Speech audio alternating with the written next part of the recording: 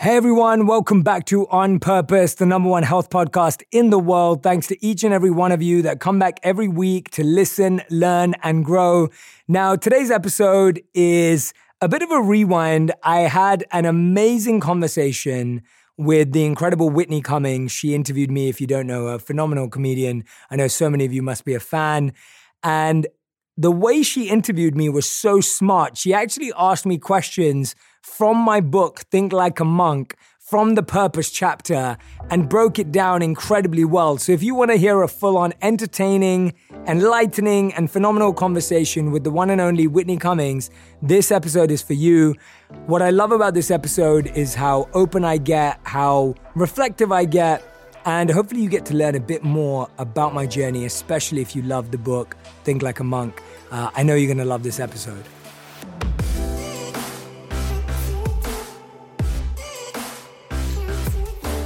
Hey, Shadi, finally, you're here. I'm so happy to be here. Thank you, Whitney. I'm grateful to be here. The thing I really want to start with to frame this conversation with you is that so much of what you talk about is about compassion and kindness and service. And on this podcast, all of you that know me know that I am in recovery for codependence. And a big part of codependence is you give too much of yourself. You become a doormat. You have an overdeveloped sense of responsibility. You martyr yourself for people. You know, in codependence, we do the 3 M's: martyr, micromanage, and mother. We rescue people. We self-deprive. We give too much, right? Codependence breeds resentment. Perfectionism. We're the people that cook a full meal for our whole family, but don't eat anything. And at the end, we're eating scraps over the kitchen sink, right? So we are too nice sometimes. And so as I was reading your book, I found myself going, I hope in this conversation, we can sort of talk about how to tell when your compassion and love and forgiveness and kindness, which you talk about so elegantly in your book, how we can develop the skill to delineate when it's codependence and when it's thinking like a monk. I love that. I'm totally with you on that. And that's such an important point because I think that's the difference. That I think a lot of these words now have become buzzwords. Yes. And they fly around. And because of that, we have a really beginner's understanding of these deep essential qualities and values. And so we practice them at beginner's level. And at that level, they're still based on wanting validation. They're still based on wanting to fit in. They're still based on wanting to be a part of being dependent or being codependent. Yeah. They're not coming from a place of internal purification and greatness. So I'm totally with you on that. And it's about motives. It's yeah. really about motives. Like if you find yourself, and if someone were to ask me like, you know, because I love that you talk about service in this book. It's such a big part of, I think, what is going to fix everything that's broken in our society is to be able to give. And I think people don't understand that giving is actually selfish. You know, I feel like I'm saying this in a way that's grosser, which is why my book probably wasn't the number one bestseller, and his was, because I sound like a psychopath, which is like, when you give to others, it's selfish. You benefit when you give. So yeah. It's like everybody wins. You know? Absolutely. It's like forgiveness. We forgive others not because they deserve forgiveness, but because we deserve peace. Forgiveness is selfish. Absolutely. But the intention with which we give defines how deeply we feel it. So let's take, for example, 2 people who want to give in charity this year. Mm-hmm. One person wants to give it because they really believe that the kids deserve more food and better shelter and better support. The other person gives because they think it will be a good PR story, or they think that it would look good for them to give it. Performative activism. Correct. There you go. So you got 2 people. Let's say they both give $1 million each. Yeah. It's obvious who's going to feel more joy. Now, bear in mind, the kids benefit off the money either way. Right. But the person giving only receives joy when they did it with the intention of actually serving. Yes. And that's the missing link around giving, because giving isn't just the act of time, money. It's the act of energy and presence and intention. And also just taking your mind off yourself. I mean, in 12-step programs, the reason we do service, like honestly, is to take the focus off yourself, because the more and it's tricky, and I find myself struggling with the balance of this like self-help, self-love, and self. And when it becomes selfish and when it's selfless, and, you know, my brain, I just get so turned around in self-care. All I do is think about myself and take care of myself, and it's just me ultimately. Yeah. And when does self-care become selfish? And you do a really good job, I think, for anyone that is confused, laying it out in a way that it's not like, and also for people that, non-Hollywood people, the people that are buying your book that we're actually, talking to and not amongst, like, who they're like, I have 3 jobs. All I do is serve. Yeah, exactly. I have 4 kids. Exactly. Like, I actually need to do less service. I actually need to be less compassionate and take care of myself. Yeah. It's like finding that balance. Yeah, absolutely. And that's what I loved about the monk path that I chose, that the morning was all about the self. Yeah. And then the rest of the day was about service. And that gives you a really good blueprint around how that works, in the sense of, if you've not done something for yourself every day, if you've not taken your time to invest in yourself every day, and that isn't just it comes so much from understanding yourself. And understanding yourself comes from the place of knowing yourself and getting to know yourself. And most of us spend so much time codependency, trying to get to know someone else and what their needs are. And anticipate their needs and then shapeshift so that I can be what I think you want. Totally. Evolve. My and 20s. Yeah, evolve and transmorph into this person that will be the best for them. But what about if you did that for yourself to start with? And so most of us don't even know what we want to eat for dinner on a given day, or like what our favorite movies are. We struggle. We sit there for like hours trying to figure out what to watch because we haven't really got to know ourselves. And so to me, getting to know yourself is very basic. After you eat a meal, ask yourself, did I enjoy that? What did I like about it? Did I feel great 24 hours after eating it? After watching a movie, what did I like about it? Why did I enjoy it? Those basic questions will give you a much deeper understanding of yourself. God, it's so important, Jay. I can't believe, like, it took me so long. I just turned 38. You're September 6th. I am. September 4th. I know. Beyonce and many others. Yeah. Virgo season. Because I can't believe how much of my life I have spent doing things that I didn't even really want to do, and that I didn't even know. Someone would ask me to go for a hike and I'd be like, sure. Like, I just thought friendships felt obligatory. I just felt they kind of felt like work. I just felt like you kind of had to agree with things that you didn't want to agree with. I just felt like you kind of had to laugh at jokes that weren't funny. Like, I just thought that's what friendship was. Like, I didn't know. Like, and reading this book, it really made me stop and go like, okay, I just hang out with that person. Did it fill me up? Do I feel depleted by that person? When they text me, do I get a pit in my stomach? Am I excited to respond? Or can I just respond whenever I want? Because I had all these friendships that were like, oh God, she texted me, I need to text her back or else she'll be mad. That were all about keeping score, and that were all about recreating my childhood circumstance of a borderline personality, narcissist mother. And I think so few of us just stop and go, did I enjoy that meal? Yeah. Do I even like these movies? Do I even like this person that I'm hanging out with every day? Yeah. And it all comes from confirmation bias. So we have this safety mechanism of it's more comfortable for the mind to feel we agree than create a moment of conflict. So the mind will continuously confirm and surround ourselves with people that confirm our biases, or we confirm theirs, for the feeling of comfort. So we feel better when it's like, you tell me you like that blood orange energy drink. So for me, to feel like we fit in and we're going to get along and we're going to have a friendship for a long time, I would feel like if I confirmed that bias, I've not tried it before, then I would feel like I fit in with you. And that's kind of how we were trained as kids. Wired to kind of for harmony. Correct. We're wired for harmony, but we look to harmonize over the wrong thing. And then what happens, this isn't our case, but then you say you like this, and I'm like, great, and then I like this. And now you just made a friend that you don't want. Yeah, totally. Stop and now it. every time I come here, you give me this drink. Yes, and now I you have to drink it. it. It's just sort of like, it's dishonest. And I think that served us really well in tribal times when we needed safety from the tribes before alarm systems and locks on doors, because we needed safety from everyone, right? But now these are these like obsolete tools that are frankly liabilities. Like to me, I see an epidemic of just being too nice. Yes. Creating harmony with toxic people does not benefit you. No, and over dishonest things. I think that's really important, that you can connect. And also when you're looking at a thing or an object or a like or a dislike to connect, it's a pretty shallow ground to connect on, because you may change your mind about that drink tomorrow. Yeah. And now we're talking about drinks, but you may change your mind on a hobby. You may change your mind on an interest. You may change your mind on an activity.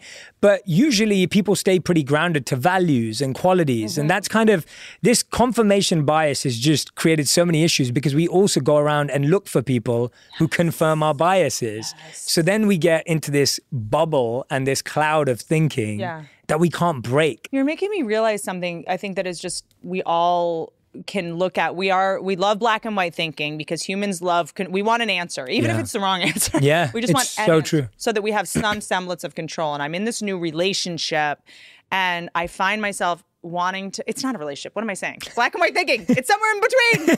We're not dating and we're not together. Yeah. I want so badly to feel safe. My inner child needs an answer so bad that I'm like, do you like to travel or do you not like to travel? And he'll be like, well, it depends on where I'm traveling. And I'm like, well, what's the, and so do you cheat or do you not cheat? And he's like, well, it's different with me. Yeah. None of these answers are going to apply to me because this is a new situation, but it's made me realize how anxious, preoccupied and how much I perseverate and how much my inner child panics when she doesn't have an answer. Yes. And I think if we just acknowledge, like you talk about in this book and are being so elegant about it now, if we just acknowledge our need for the polarity, we can then release it. It's just like even the awareness of knowing. Totally. And we're all so much more proportions and percentages in different scenarios than we are one or the other. Mm-hmm. And it's the same thing I say to people when they're like, oh, Jay, I don't know if my intention is completely pure or if it's material or spiritual. I'm like, we're both. All of it. Like, it's all of it. Like, all me too. Like, we all are. Like, you're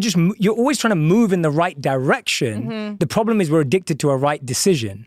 Right? And that's the problem. Like, we're just trying to move into the right direction. We're just moving closer to that. And as long as you're moving closer in the right direction with someone, with yourself, with whatever it is that you're learning, don't give so much emphasis to the decision, the direct answer, the destination, all of that kind of... You're so right about what you just said about the child and so many of us not having had clarity as young people about where we stood with our parents or where we stood with our partners. And now we demand what we did or didn't get from our parents in our relationships. It's the unfinished business. Yeah. It's sort of like, it took me so long to stop recreating my childhood circumstances because I think we have this subconscious pull, obviously, to recreate the neurochemical cocktail that's comfortable for us. It's like when you see someone in a crazy relationship, you're like, how do they deal with that all day? They're in a cocoon. They are so comfortable doing it. That is all they know. It's like the devil you know. And I find myself recreating my childhood circumstances and trying to basically just heal that wound, that wound. Who's going to heal it? Who's going to fix it? And it's there, no one. You have to do it. Yeah. There's a beautiful statement that you reminded me of by a monk named Thich Nhat Hanh. Mm-hmm. He's incredible. And he said that we choose familiar pain over unfamiliar pain. Every time we just repeat it because that familiar pain gives us a feeling of safety, of security, of like, I know what pain I'm going to feel. And I'd rather keep repeating it than maybe venture out into this new land of unfamiliar pain, which I don't know what it feels like. It's comfortable. Yeah, it's comfortable. Yes, it's like that pair of heels that always gives you a blister. I got the Band-Aid. Like, it's amazing how, and I think that I'm glad that we're talking about this because we are so adaptable. Like, there's so many people that reach out to me and they're like, is it too late for me to change? Is it too late for me to go to Al-Anon meetings? Is it too late for me to stop being jealous and possessive and a love addict or a sex addict or whatever? And I'm like, dude, we think about how quickly you adjusted to those sandals that are giving you blisters. You were like, just put in a Band-Aid and I'm just going to take them off after an hour at the wedding. Like, we actually can adjust so quickly. That is a great analogy. I'm gonna share that now from now on. I love that one. I'm going to be like, Whitney and me, we're like, that is a brilliant analogy. I love it. You're going to talk about blisters. And I'm going to talk about blisters and heels. And everyone's like, oh, okay. Everyone's checking on my shoes. You're like, when I wear heels, then you'll really fit in Hollywood. Okay, there's a Vedic personality test in your book. Will you tell me about it? So when I lived as a monk and we studied the Vedas, I came across this incredible concept named Dharma. And Dharma is very difficult to translate into English, but when you do it, the closest things are eternal purpose and inherent nature, or your natural inclination. And those are things, it's almost like, well, what is your natural, most effortless, flow-filled state that you can live by, that you feel fulfilled in? Right. And so when you break that down, you get Dharma basically equates to an equation, which is passion plus strengths plus compassion. What is at the center of all of that? That is Dharma. And so the personality test that I give is to help people. And I've loved, so first of all, there is no personality test or astrological chart that's going to give you the answer that you need, but they're good indicators and signals. Are you trying to say astrology is not a science, Jay? I know, tell me. I mean, it is a science. Blasphemy. But I'm not sure how many people can do it properly. But this personality test was put in there to help people get closer to the answer. And that's what I think all of these tools do. It's just about moving you in the right direction. But you're making me realize, like, I want to do a couple of these. Yeah, let's do it. Has anyone done this? Has anyone given you the Vedic personality test? I've done it on my own. But publicly? Oh, No. Oh, great. Oh, let's do it. Oh, great. Oh, great. Yeah, I love that. I just love this book because it's like, it's real tools. I'm sorry. There's a lot of like, buy a crystal water bottle and your life will get better. Like, what are you talking about? Like, use charcoal toothpaste and you'll find your soulmate. Like, this is actual, like, how to rewire your brain, how to get to know yourself better with actual tools instead of just like random quotes that are always attributed to Oscar Wilde, even though he didn't say half that and we know it. Okay, you're going to answer these questions as who you believe you are at the core, beyond what friends, family, or society have made you choose. Which of the following sounds, and I want you guys to follow along and take this quiz with us. I like it.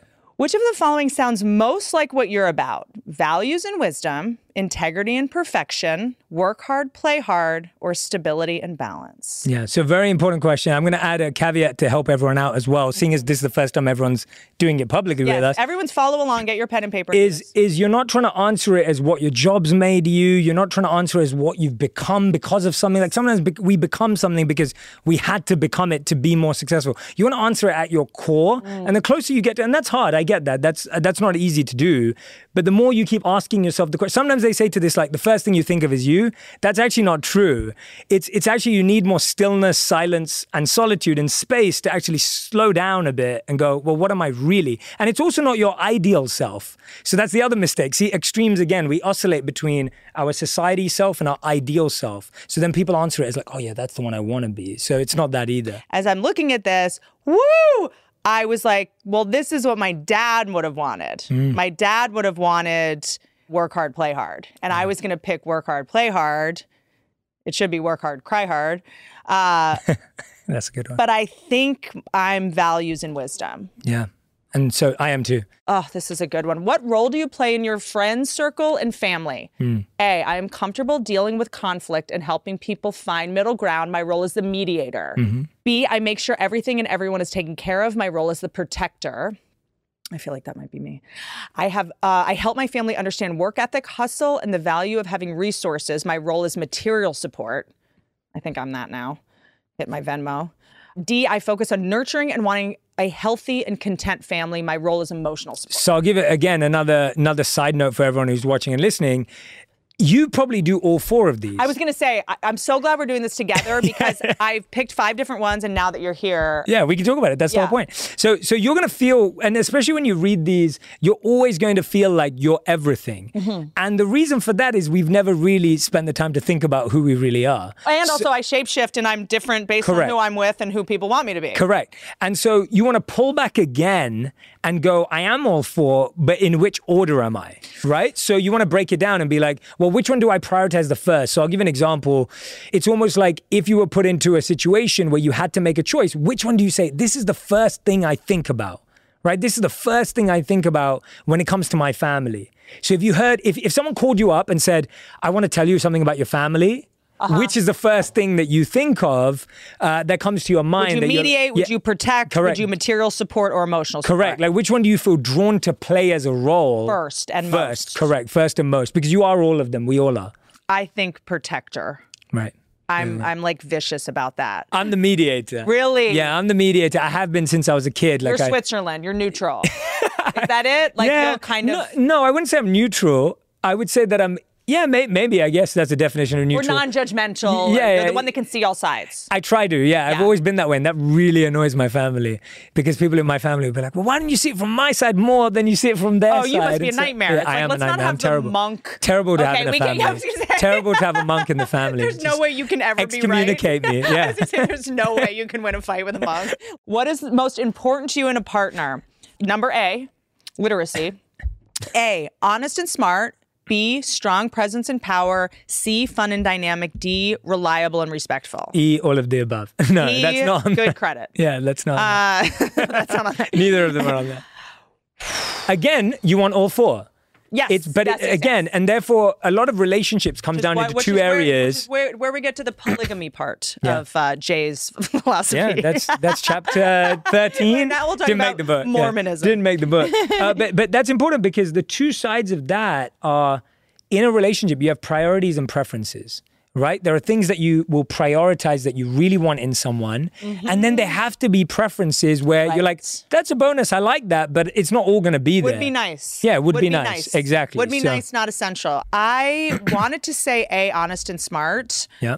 And that is super important to me. But strong presence and power, I'm embarrassed to admit it and I'm ashamed, but I do lose attraction to people if they're not powerful. Right. Like I like to feel...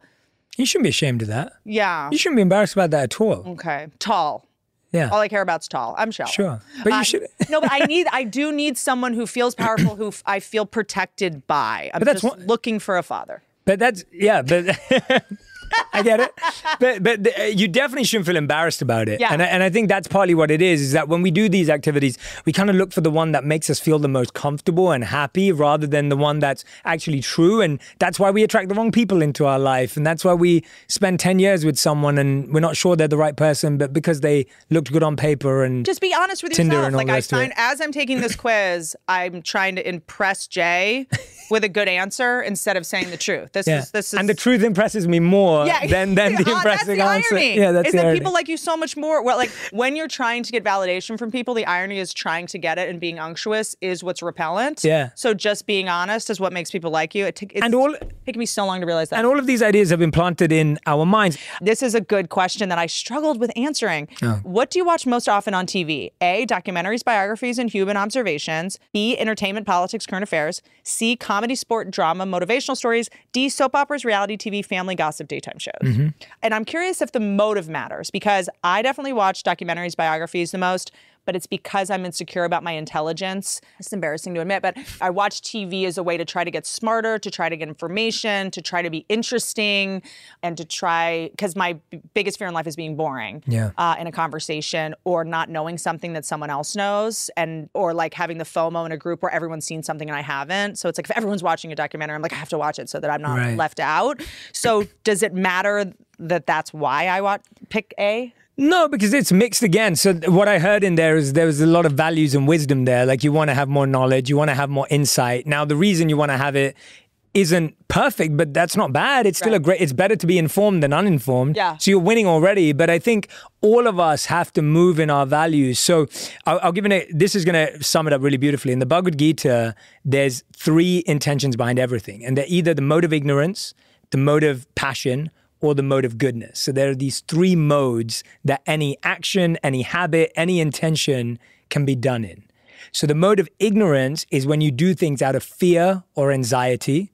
The mode of passion is when you do things for desire or result. Mm-hmm. And the mode of goodness is when you do things from love or compassion or curiosity, like that kind of like love or thirst. And so in that, most of us, including me, our state of being is very mode of ignorance. We do most of what we do out of fear and anxiety. Yep. And the problem with that is that when you do something out of fear and anxiety, it doesn't suddenly transform into love and compassion or joy or meaning or purpose. It stays that way and continues to perpetuate that cycle of needing to get more of that fear and anxiety. So that's something that we can push and upgrade from. So next time you want to do something and you're watching a documentary, be like, all right, right now I'm starting this by doing it because I'm scared of not looking smart or not being conversationalist.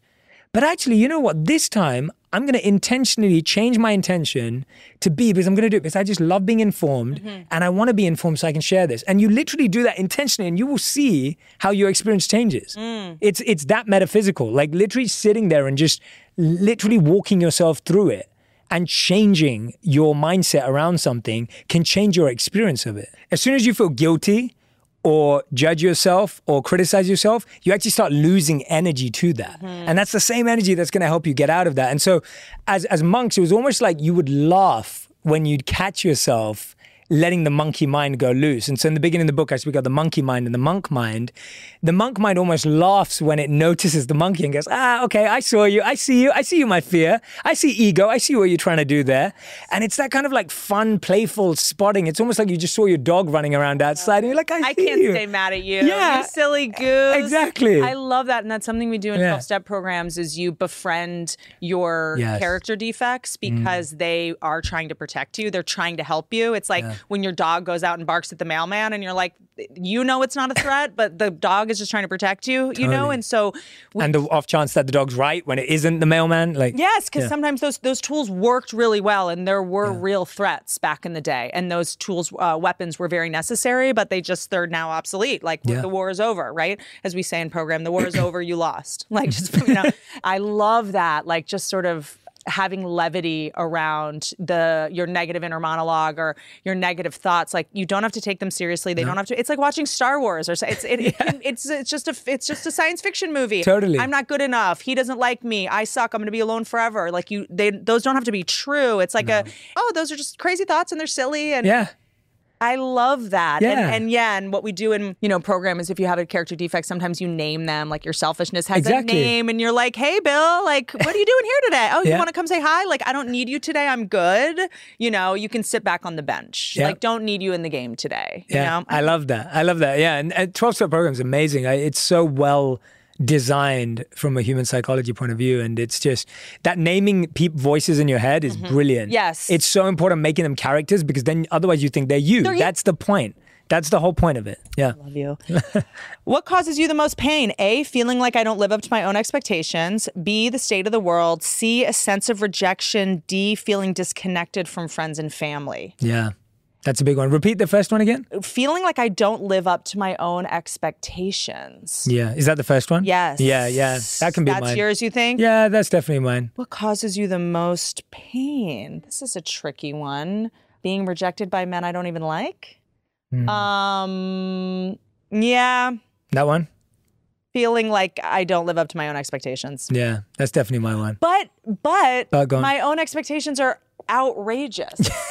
They're ridiculous. But that's why we shouldn't feel that bad. Yeah, and by the way, I've achieved most of them against all odds. I should just be like thinking I'm awesome. You should. And instead I'm like, I achieved that impossible thing, but I was wearing the wrong shirt. Yeah. And I had sweat stains. You gave a terrible speech. Yes. Yeah, gave a terrible speech. Or I'll go like you killed with that speech, and then I'll be like, oh God, how much attention do you need? How desperate? Like, oh.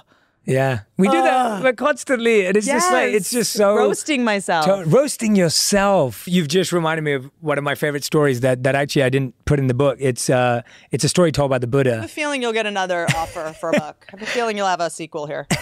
It's a story that the Buddha used to tell, and in this story, it's like this person comes across a river, and it's a fast-flowing river, and the person wants to get across to get to their destination. And so they're looking at it and going, okay, well, what do I do? What do I do? What do I do? And they start noticing that there's some bamboo sticks around. They can find some rope. They can find some things to make a little raft. So they start gathering all of this stuff, laying it on top of each other, trying to tie it all up together. And they finally create this raft. And then they create a little oar with a stick. And then they go onto the water and they get to the other side. And when they get to the other side, this person says, oh, wow, this raft literally saved my life. Like, this raft is amazing. Without this raft, I would never have crossed this river. And so what they do is they strap the raft to their back, because they're like, I have to take this raft with me because it's so important to me. And so they start walking. And now as they walk away, they now come to one of the most wooded lands in the world. So all these trees are in front of them. And they start trying to get through, and they realize that they can't get through because this raft is strapped to their back, and they're trying to like maneuver and swish through. And then they come to a realization, the person realizes that actually this raft that got them here is not going to help them go through this. And they have to let go of the raft. They have to let go of the thing that actually saved them in the past or helped them get through the past, because it's no longer relevant today. And the Buddha obviously goes on to tell us that that's our habits, that's our mindsets, that's even our skills and our strengths. We may have had something that saved us 5 years ago, 10 years ago, but don't hold on to it because you think it's still useful, because actually it could make your life a living hell. Like, trying to get a raft through the wooded land would actually be a lot harder. But what if there's another river? Then you'll build another raft. Then you build another raft. That's the point. You'll cross that bridge. You'll figure it out again because you know you've done it before. So that you can always go back to. But sometimes you have to leave behind the tools, or at least put them back in the toolkit for now, and learn another tool or learn another approach. And I think that's what 12-step is. That's what this is. That's what, everything we're discussing is just us going, oh, well, there may be a tool that I haven't yet got in my toolbox that's going to help me. Which is why we say one day at a time, because we go, not yesterday, not tomorrow. What about just now? Yeah. Right? So stop trying to solve problems or anticipate problems from 5 days from now. Beautiful. And you can't stay clean on the shower you took yesterday. What is your favorite way of working? A, alone but with mentors and guides. B, in a team as a leader. C, independently but with a strong network. D, in a team as a member. See, I have this constitutional need to be special. And I'm like, none of these apply to me because I'm so special, which is means... I'm glad you said that. Which is important. It's a big part of the addictive personality to go, no one understands me. No one knows the kind of pain I'm in. I'm so unique. Yeah. No one will ever get me, which is why I need to do this addictive behavior. And I'm different. So I'm having a little bit of that. That's good. I'm having a little bit of it come up right now. I would say, well, because I'm like, I do this weird job where I do stand up and it's, so I would say it would be independently, but with a strong network, because I do what I do independently, but I couldn't do it without the fans and the audience. Yeah. So it's this question is all about the energy that you thrive in. So a lot of people, for example, feel the pressure today to be leaders or entrepreneurs or CEOs because almost like there's this influx of like excitement in the industry today of seeing more people be founders. And now everyone thinks they have to be a founder or everyone thinks they have to be a YouTuber because that's the cool thing. And so it's like everyone wants to be the front of house. Interesting. When actually a lot of us thrive being Steven Spielberg, right? Or a lot of us thrive being the person behind the camera. A lot of us thrive being the two wonderful people that we have here today who are recording. What we call worker bees. Like that's what we call it. That's what my therapist always says. She's like, be a worker bee. You don't always have my matchbox with bees. Yeah. You don't always have to be the face or the hero of everything. Correct. Sometimes you're not the best qualified. Totally. Everyone is sort of the queen bee everyone's a what did you say? Everyone's the singer. Yeah.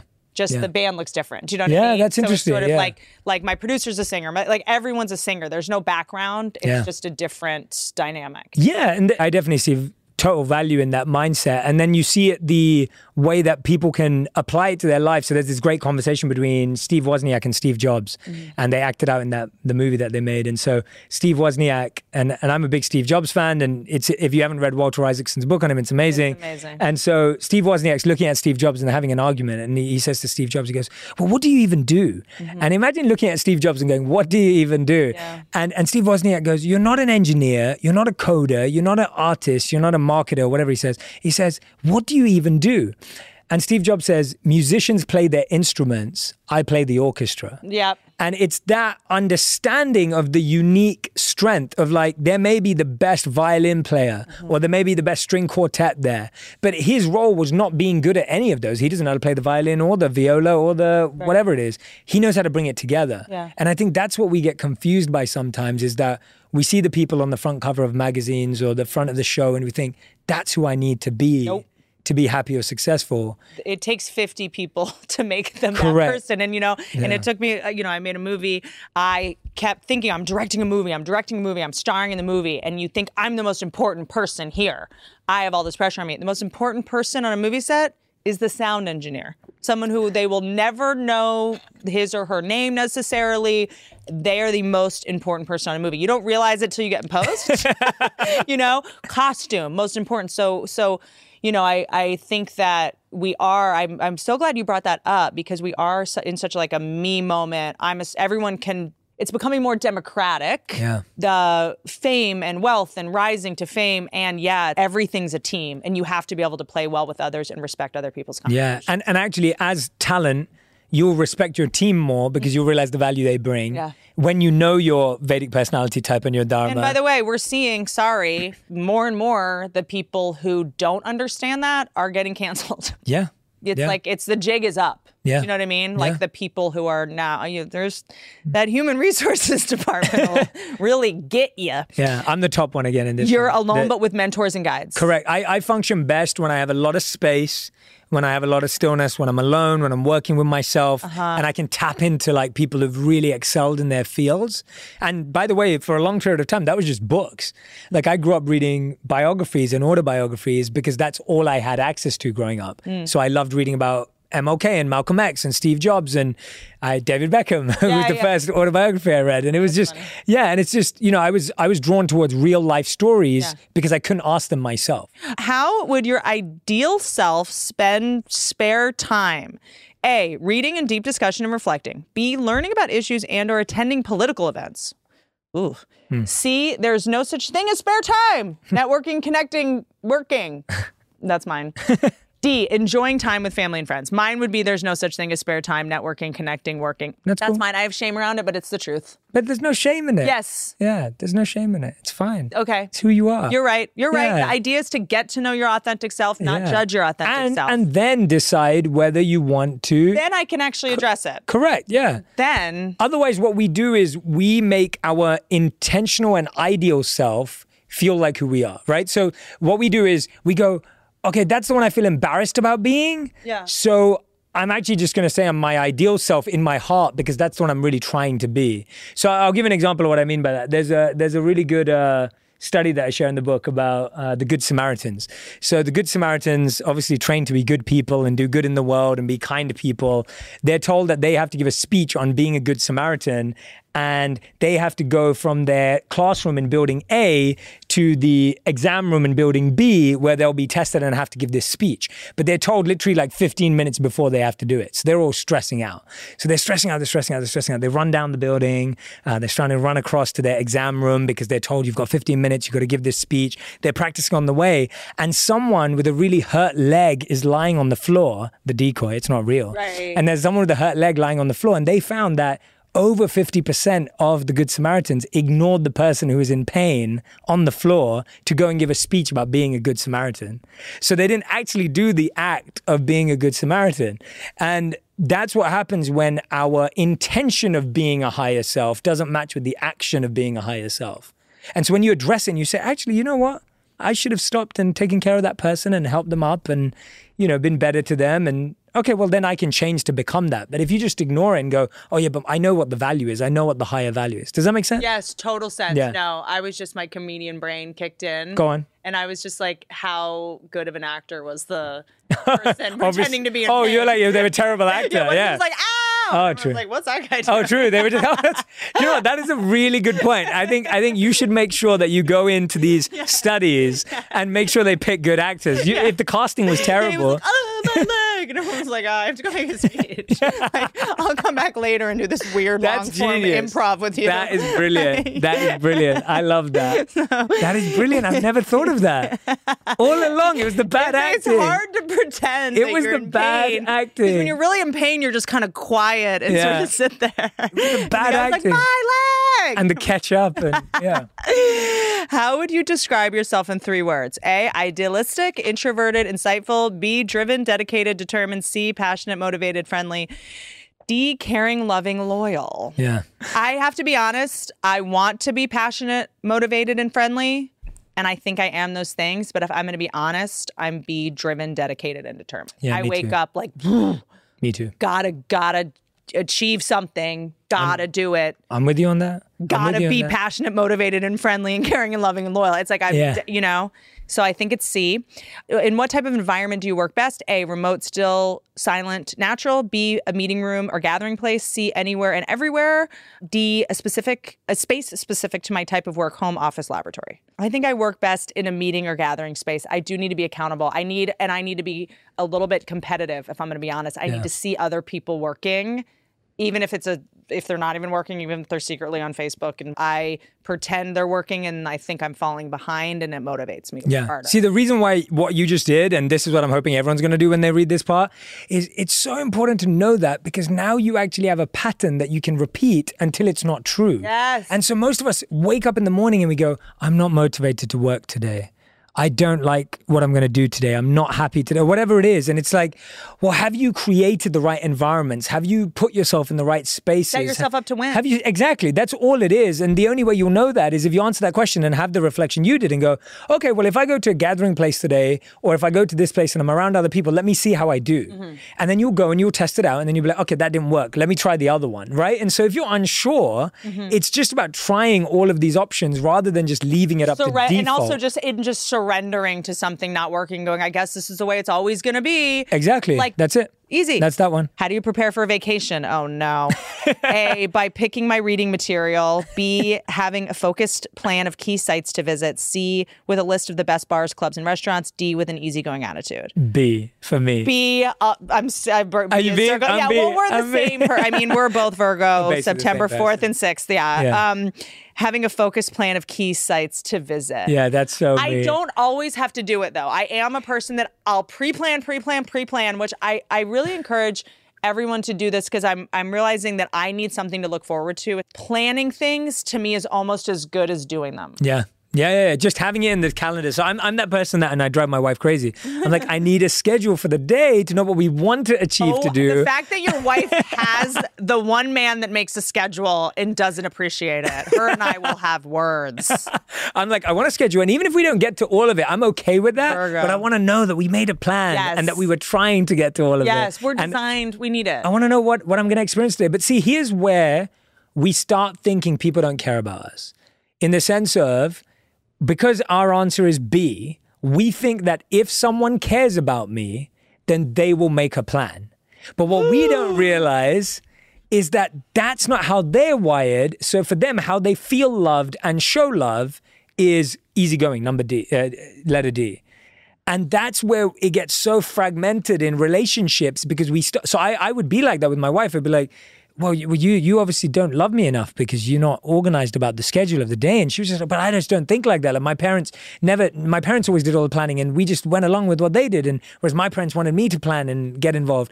And so it's so interesting how we start looking at these things as gaps in our relationship. And that's not necessarily true. How do you feel if you make a mistake? A, I feel guilty and ashamed. Yes. B, I have to tell everyone. C, I want to hide it. D, I reach out to someone supportive. I feel guilty and ashamed. I feel guilty and ashamed first, and then I probably do D, which is reach out to someone that can kind of give me some context on it. Like I like reaching out to someone who I think holds me to higher standards and will be able to speak about it with me without judging me, because I need to not judge myself. Yep. And sometimes I feel like we need someone else in our life who doesn't judge us for a mistake. Yep. And then we go, oh, okay, I don't have to judge myself. And you might realize you didn't even make one. Yeah. It might just be your perfectionism. Totally. My therapist always says, she's like, I have good news and bad news. Nobody cares. Like this huge mistake you think everyone's obsessing about. Like you're not trending. No one cares. Yeah, I love that one. And I think it's so important that people have different people they call for different things. Because the mistake we make again, the opposite, is that we tell one person everything. Yep. Or we tell everyone everything. And both of those don't work, because that one person gets completely drained and distanced from us because they can't deal with that level of overwhelm. And then when you tell everyone everything, we all know what that goes like. Yes. So it's so much more important to be like, okay, when I have a career challenge, this is the person I go to. When I have this, I go to this. And you may say, well, how do I start? It's important. Start building those relationships with people in your life that have different skills that they provide you, and you provide something back to them too. And also don't go to the problem for the solution. And I think I tend to conflate that with I need to be honest and authentic. So sometimes we conflate oversharing with I'm going to be authentic and I'm going to set a boundary and I'm going to tell them how I feel and I'm going to be honest. That's not always healthy communication. Agreed. We say restraint of pen and tongue. Like if you're my problem, I'm not going to come to you and expect you to have the solution. You know, so I have a problem with my family. I might go to my friends or my program or my, Jay Shetty book or whatever it is, or my podcast to get a solution. And then I'll bring that solution to the relationship. And the solution might be to say nothing and to have just dealt with, to forgive or to turn it over or to go for a run or take a nap or, join a 12-step program or something. Chances are the person you have a conflict can't solve the conflict for you. Well said. Because that's the issue in the first place. Yeah, you solve the conflict with them, but they're not going to solve it for you. One of my favorite tools in the relationships chapter is something that we had to do a lot as monks, where you're very careful about the words you use because you realize how much power each word has. And so there's a great study by Harvard, which you can type in on Google. It's called The List of Emotions. And I often refer to it as emotional vocabulary. So all of us have a very limited emotional vocabulary. We literally use 5 words. Okay, good, bad, fine, right? So it's like, how's your week going? Okay. How's your day been? Good. And so this list of emotions by Harvard goes through each keyword that we say most often and breaks it down into like 7 other words that actually define what it means. So when you say you're sad, are you actually offended? Are you irritated? Are you upset? And it gives you all of these synonyms, but it's helping you diagnose and articulate how you actually feel. So when you do approach someone, you're actually coming from a place of giving them clarity. Because half the time you diagnose yourself wrong. It's like you see a little rash and you try and diagnose yourself on Google and you got leprosy, it all. Yeah, and you get it all wrong. So it's the same thing. So it's so important to use words where you've got really close to what you actually feel. That's the only way someone can actually help you. And it's not the other person's job to decipher it. It's your job to be clear. It's your job to say it right. It's not their job to be psychic and figure it out. And you're an adult. It's your responsibility to use the right words when you're in a conflict. And the positive words too. Like it's defining also, like, for example, when someone says, I love you, they might mean, I want to spend the night with you. And someone says, I love you, and they're like, I want to spend my life with you. Those are two very different. And so when you hear the word love, you're projecting your belief of the definition of the word love onto that person saying it. And you go, I love you too. And you've just... We have not agreed on the definition of this. Correct. And you've just projected your definition on what you said and they said, and you said that it met in your head. Yes. Because your word definition was off. And I know that sounds crazy because when someone says, I love you, you're not going to be like, well, let's define what you mean. I did a whole bit on I love you and what it means. Oh, I love it. We have to agree on a common definition of love. And I think my definition of love is being willing to die for someone that you yourself want to kill. I think that's what it was. But That's cool. Also a lot of times I love you means shut up. Like I love you. I love you. I mean, we use it to manipulate. We use it to tell someone to calm down. I love you, baby. I love you. Okay, I love you. Like we use it a lot. It's thrown around a lot. Yeah. You know? Yeah. We've totally desecrated. I need to watch that. If you can find it, good luck. What do you do when you have to make a big decision? A, I reflect privately. B, I ask my mentors and guides. C, I weigh the pros and cons. D, I talk to family and friends. I'm really bad at making big decisions. I get very overwhelmed, but I usually think if it's not a hell yes, it's a no. Like the answer is usually no for any decision for me. It's usually no, but it also depends on who. If it's an authority figure I have to tell, I'll sort of get scared that they're going to be mad at me, and I have to sort of work through that. And then I'll ask mentors and guides, what do you think I should do? I'll outsource the decision to someone that's not emotional because I get too emotional. Interesting. I go private. Mine's the first one. I reflect privately. Yeah, I need to I found that getting away from noise and everyone's opinions and expectations and messages, because then that starts messing with how I feel. And now what I feel is made up of everyone else's feelings. Yes. And I don't like that. And then you've recruited a bunch of people and now they're invested in you executing what their advice. Correct. And so I don't enjoy that at all. And so I'm like, I want to take all my own responsibility, but that requires me to get away and make my mind up about something. And then I come back with my version, and then I'll check in with mentors and guides. Because sometimes when you ask too many people and they give you their advice, you're like, oh, well, I don't want to not take their advice. Yeah. And they're then going to be mad at me and when now they you're like, see. I can't message them again because I haven't taken their advice. They're going to judge me for Surprise, I spent an hour of your time and I'm not even taking your Totally. advice. And that's my worst nightmare. So I was like, no, definitely not doing that. Oh, that's So, yeah. interesting. Okay, last one. Which best describes your daily routine? A, it changes moment to moment. B, it's very focused and organized. C, I follow the best opportunity that comes up. D, it's simple and scheduled. Oh, I'm a D. You're a D. You're it's simple and scheduled. That's the healthiest, I would say. I'm going to be honest. I wish it was simple and scheduled, but I do think it changes moment to moment because I'm so easily distracted and I can never figure out how to use Dropbox. So I think my day is scheduled and then I spend half of it trying to download a video. Yeah. And then I'm like, I need to fire everyone. Yeah, I think it changes moment to moment. And I would like to work on that because I'm delusional. I tell myself it's simple and scheduled, but it's not. Yeah. But that's great. So you accept it and then you go, okay, this is what I want. Let's pave a way, rather than being like, oh yeah, it's simple and scheduled. You know how people tell themselves things to try to convince themselves? When people go, look, I'm not crazy. And you're like, that's literally what a crazy person says to try to prove to themselves that they're not crazy. Yeah. And you just made me realize that I say things about myself. Like, well, I'm just so organized and I run a tight ship. And it's like, I say that, but it's not necessarily true. It's called, in Steve Jobs' book, Walter Isaacson calls it reality distortion field. And so you have the ability to distort reality based on how you want to see it. And so it can get as extreme as when it's said that when Steve Jobs denied having a child, for example, it was referred to as that, in the book at least. That's how far it can go, where if you want to remove something out of your memory or life, then you just block it out. I do it with money too. Oh, I think we all do with we all have it to some degree. We all practice it all the time. And I think having people who can catch you on those blind spots or doing activities and exercises that make you aware of those blind spots is useful. It's like people who are like, I hate drama. And you're like, you love drama. Oh my God, you're obsessed with drama. You love it. Well, attachment and aversion in the Bhagavad Gita, it says, are two sides of the same coin. So when you say, I love something or I hate something, it's the same level of attachment.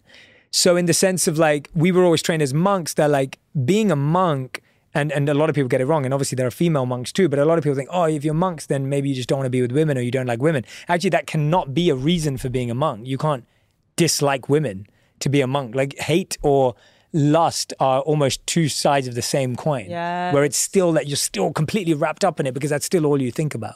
Don't forget that, because I want to come back to that. But we should finish what did I win? What do I win for being so self-aware? I don't know. We need to count. Answer key. Tally your answers now. The most selected letter reflects your Varna. Yeah. I think I was a maker. So you can be a guide, a leader, creator, and a maker. Can you just tell me what those mean real quick? Yeah. So a guide is someone who absolutely loves dealing in thought, ideas, thinkers, ideators, people who are always like, basically on a very intellectual and mental level. Leaders are people who are always considering others, wanting to protect, wanting to provide. A good president would be a leader in terms of a personality trait. They have the ability to think beyond themselves. Creators are people who just want to build, grow, make great entrepreneurs. Makers are talented people, artists, people who perform, people who also work great with their hands. They may even do arts and crafts, people who are fantastic at invention. So those are very quick versions of what they are, and there's deep ones in the book. I love this. I think this is something you should do every couple months. Do you know what I mean, too? Yeah, see how you evolve. That's the other thing, because it's I think I'm big on growing and changing, and changing your mind and changing your opinions. And, I think there's this thing now where people are like, I'm this type of person. It's why would you want to stay that way? Why would you want to get new information and keep your former opinion? It's actually exhausting to try and stay the same, because you're just constantly trying to hold on to something that's trying to change. What are you going to do? What's next? I have to let you go. You have 900 other podcasts today. No, I don't. You've been easily the hardest person to schedule. Really? I just mean I don't mean that. I just mean you're the man. No, it's a good thing. No, this was so much fun. First of all, we're friends now. Yeah. I've been looking forward to this because I'm a huge fan and admirer, and I watch you all the time and think you're hilarious. And when I saw that you liked my work, I was like, what? I was so when it comes to my work, I just never imagined that you would even care what I did. And so then I was just like, oh, this is so cool. And the way this conversation is going has shown me exactly why. I really love how you went about this. And it excites me so much that I got to share what I do in a way that hopefully connects and resonates with everyone you connect and resonate with. And more importantly, that we've built a relationship through it. So when I saw you were looking at my work and stuff, because I've been listening, everyone, and you're friends with everyone else that I follow and love, and I was just like, no way. And so anyway, I was very humbled and taken aback when you took an interest in my work. The universe has conspired to bring us together. Yeah. And my goal was to be able to maybe do something different. This was the most unique interview style, and doing that was genius. Oh, good. And I'm glad because I don't think I said anything in this interview that I've said anywhere else. I didn't want you to go on autopilot. I'm so glad. Yeah. Think like a monk. Anything else you want to? I end these very awkwardly. Perfect. Don't ride elephants. Don't ride dolphins. This is great. I love that. Thank you. Yeah. Thank you so much for listening to that episode. Make sure you tag me on Instagram when you share it and pass it along to a friend who's a Whitney Cummings fan or a fan of learning about themselves. Thank you so much for being here again today, and I'll see you again for another episode of On Purpose.